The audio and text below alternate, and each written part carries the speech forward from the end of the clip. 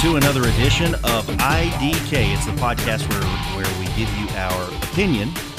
I am here, Adam Davis, of course, your host, along with Shelby Davis. And we have a special guest, Jacob Doonan. Okay, so we have another question. It's been a really long time since we did a podcast, and that is because of Shelby being very, very busy, me being very, very busy, and so we had this this evening that we had a little bit of time, so we just decided to do it. Jacob happened to be over, and I was like, man, let's get this. Let's just get you in there too as a guest. So Jacob is like a year older than Shelby, so it'll be a good I don't know, contrast with someone else Shelby's age giving his opinion. So, all right, the question for today is brought by a buddy of mine. His name is James. He and I have worked together a long time. And his question is, in many nations around the world, Christians are suffering persecution. They are being beaten, falsely imprisoned, and oftentimes murdered. Churches, homes, and businesses are being burned. Women and children are being sold into slavery. Some of these nations are actually practicing genocide against all members of the Christian faith. And yet, apart from the occasional post on Facebook, we never hear about any of this in the mainstream media. Do you think the Western Church is even aware that this is going on? And for those of us who are aware, what can we do about it besides pray? That's the question. What do you think, Jacob? I think that they are not really known to it, because I feel like if we're brought with it, then we'll see the ugly side towards Christianity, where we always want to focus on the good, like how God blesses his people and all that, but we don't want to focus on the hurting with that. Like, through that hurting, right, those people are still getting blessed through spiritually, or they always have that hope found in the Lord. And so I think continue to pray about it, and also kind of spread the word about it, and wherever you are, just pray for one nation in general, and call that nation out by name and be like, can you please help these people who are getting persecuted in this location? That's really good. I like that a lot, Jacob. And by the way, we don't, Jacob asked if we talked about these questions beforehand, and we really don't. We go through I'll read the question beforehand and just tell them, hey, here's the question, and read it to them, and then we hit record and start going. So that was really deep, and that's not, that's really shocking to me that you got that deep that fast, man. Thank you. I also kind of did a project over this in 6th grade. Over persecutions and all that, so I kind of have background knowledge, which also helped me a lot with this. Okay, so there's a little bit of cheating then. Okay. It's not cheating. I'm playing. So now let's move to Shelby. You'll have to move the mic over to you. Okay, so as far as mainstream media, we have learned that mainstream media only projects what they want you to see. They don't want to cover anything of Christianity, I think, because any publicity about Christianity is, whether it's air quotations bad or good, is publicity, and you get it out, and you can get Christianity out into the world, and they're going to want to know more about it. So that's why I think they don't share anything about Christians or anything. But you see a lot of other groups on the news, of different religions, because, it's anything but Christianity, which is the good. Mainstream media doesn't show anything good anymore, in my opinion. And then for the churches, I think that churches know about it, but they just, as Jacob said, want to focus on the good part, because it might turn other people away if they share with others what's going on, and other people think they will be persecuted as well, which, we do, but to a way lesser extent than what's happening overseas. and in other foreign countries. So what we can do about it, obviously pray about it. And I just think, just continually pray about it. Don't just pray about it once. Pray about it continually. And every day, every night, every time it's on your mind, just pray about it, because prayer helps. There is power in prayer for sure. Okay, pretty good. Okay, we're going to stop for a quick break, and then when we get back, I'll give you my opinion of it, and then we'll try to wrap this up. So we'll be back right after this. And welcome back to another edition of IDK. Okay, so we had a really deep question from James. I'm going to read it again, and then I'll give you my response, and then we'll try to wrap it up. The question is, in many nations around the world, Christians are suffering persecution. They are being beaten, falsely imprisoned, and oftentimes murdered. Churches, homes, and businesses are being burned. Women and children are being sold into slavery. Some of these nations are actually practicing genocide against all members of the Christian faith. And yet, apart from the occasional post on Facebook, we never hear about any of this in the mainstream media. Do you think the Western Church is even aware that this is going on? And for those of us who are aware, what can we do besides pray? So my thoughts on this, and feel free, Jacob and Shelby, to jump in at any point, but my thoughts are, with the question, the last part bothers me, that what should we do besides pray? Because when we talk about besides pray, and I think that, and I'm not saying James had this in mind at all. I know James. I know he knows the power of prayer. Absolutely know that. But most of your mainstream Christians, they think that when you hear the question, well, what can we do besides pray? I know what James means, but when a mainstream Christian hears that, they're thinking, I'm not really doing much by just praying. And so I want to tell everyone out there that James didn't mean that, like prayer is not powerful. He didn't mean that at all. I know James. He prays. He prays, and he knows the power of prayer. He's seen prayer work. So that's not what he means. So I wanted to point that out. But I also want to tell you guys in the mainstream Christian, the Christian mainstream, that it's not just about besides pray, because prayer is like the most powerful thing that we can do about persecution. The Bible says we're going to have persecution. We cannot get away from it. It's going to happen. Now, I will tell you the concerning thing for me is that I don't know how far off we are from being starting to see some of what is going on in the other nations and countries. I don't know how far off we are from seeing that here. We're starting to see persecution here. We see persecution in the mainstream media. Part of the question was we never hear about it in the mainstream media. That is because, and Shelby pointed it out, they don't want to promote Christianity because the social culture, I don't know what you would call it, the social norms now do not line up, so many times do not line up with Christianity. It goes again, we've talked about this in other podcasts, that the standard, and the standard being the Bible, we don't have that anymore, and we don't. And the social norms have changed so much now that Christianity doesn't line up with the social norms, and instead of affecting the social norms and changing them to align with Christianity, they want to do the opposite. So that's why we don't hear about this sort of stuff in the mainstream media. We do see it on Facebook, surprisingly, but you're starting to see persecution there too.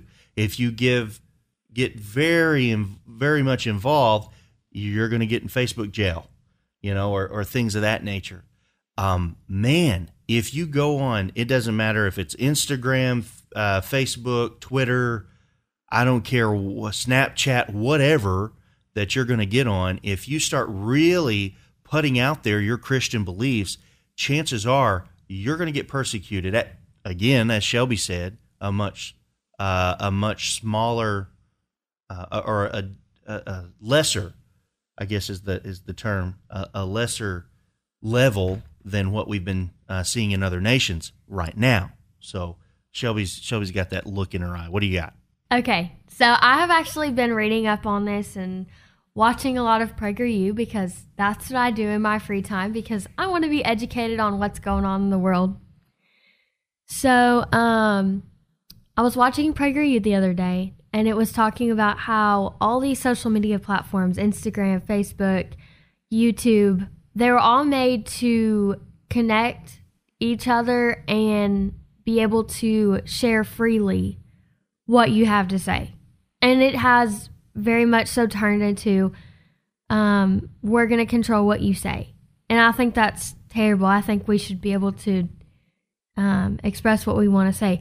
But they basically, whatever Christians believe, and we put it out on there, they call that hate speech because it's not aligning with mainstream culture. And so I think that's so interesting. I think it's really dumb that they would do that because hate speech is free speech. If you can say whatever you want, it's free speech. It's America. So that's a form of persecution. That is definitely a form of persecution. Now, that is not, selling women and children into slavery and burning down businesses and murdering and beating people, all that kind of mess, like what's going on in other countries, and also what James is pointing out in his question. So, but we're heading in that direction, and the more that you silence the Christian beliefs, it's funny. Everybody is fine with the Christian beliefs as long as they're not too Christian. That's the thing. As soon as your Christian beliefs start to be different than what the social norms are, they don't want to hear you. They want to shut you up. So there's the first start of persecution in the United States. What you got, Jacob? All right. Well, this is like a phrase that I've grown up with and heard. You can bury the workman, but you can't bury the work that he's done.